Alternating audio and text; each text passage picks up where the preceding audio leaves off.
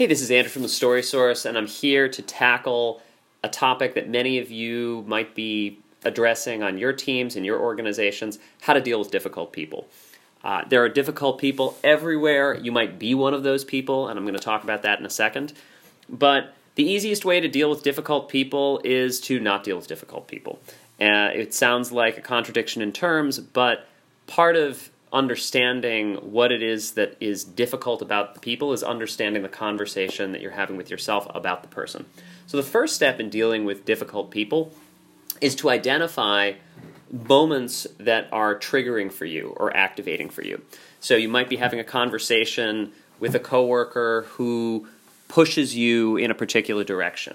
You might be dealing with some inconsistency in terms of tone on Slack channels, on email channels, via text. I know that I'm guilty of that with the person I work with, I'm currently looking at. But you wanna see where those inconsistencies lie, and you wanna see what specifically is activating for you. This is the way to think about activation is where you are physically tense or kind of cognitively tense. There's a blockage in your mind or body. You're disconnected, meaning you are starting to keep the person at a distance or keep yourself distant from the person. And you're static in some way.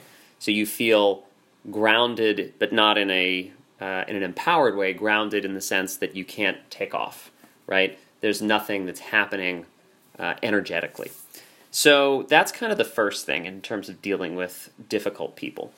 The second thing is to bring a level of intention to every conversation with those difficult people. Often difficult people are difficult for reasons that they're not even aware of.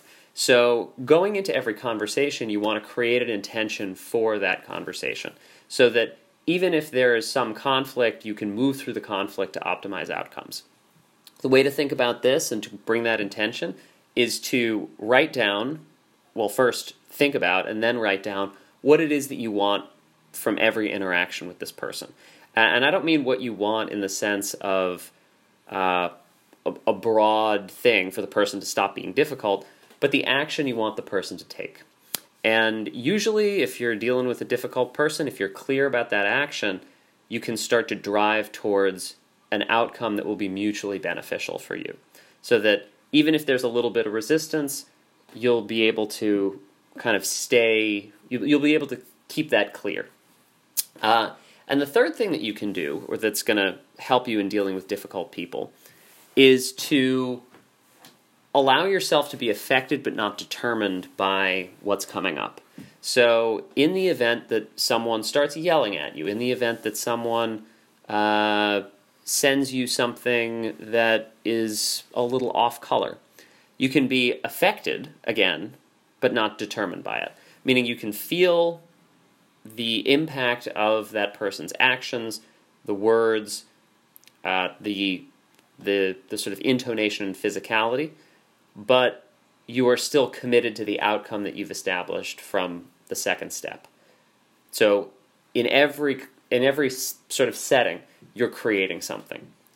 And what you'll find is that if you can embody something bigger than that difficulty, you can sort of stand above it, then the person will ultimately have no choice but to transform. They'll have their own bad behavior reflected back to them, and these things will often melt away.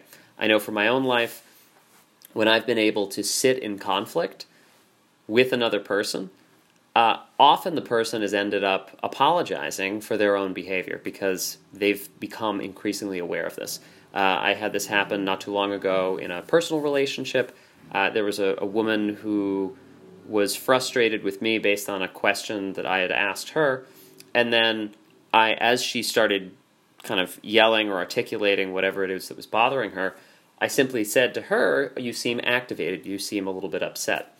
And at first she denied being upset, but as I kind of asked her for sort of additional information to unpack this, she paused and then eventually apologized to me for the shift in tone. And I acknowledged that she was upset, and we ended up getting to the bottom of the issue. And you can do this with your employees, you can do this with your friends, you can do this with in networking conversations. So even if there is conflict, you can move through it. So again, 3 things that you can do to deal with difficult people. For more tips, tricks, tools, techniques, check out thestorysource.org or drop me an email at andrew@thestorysource.org.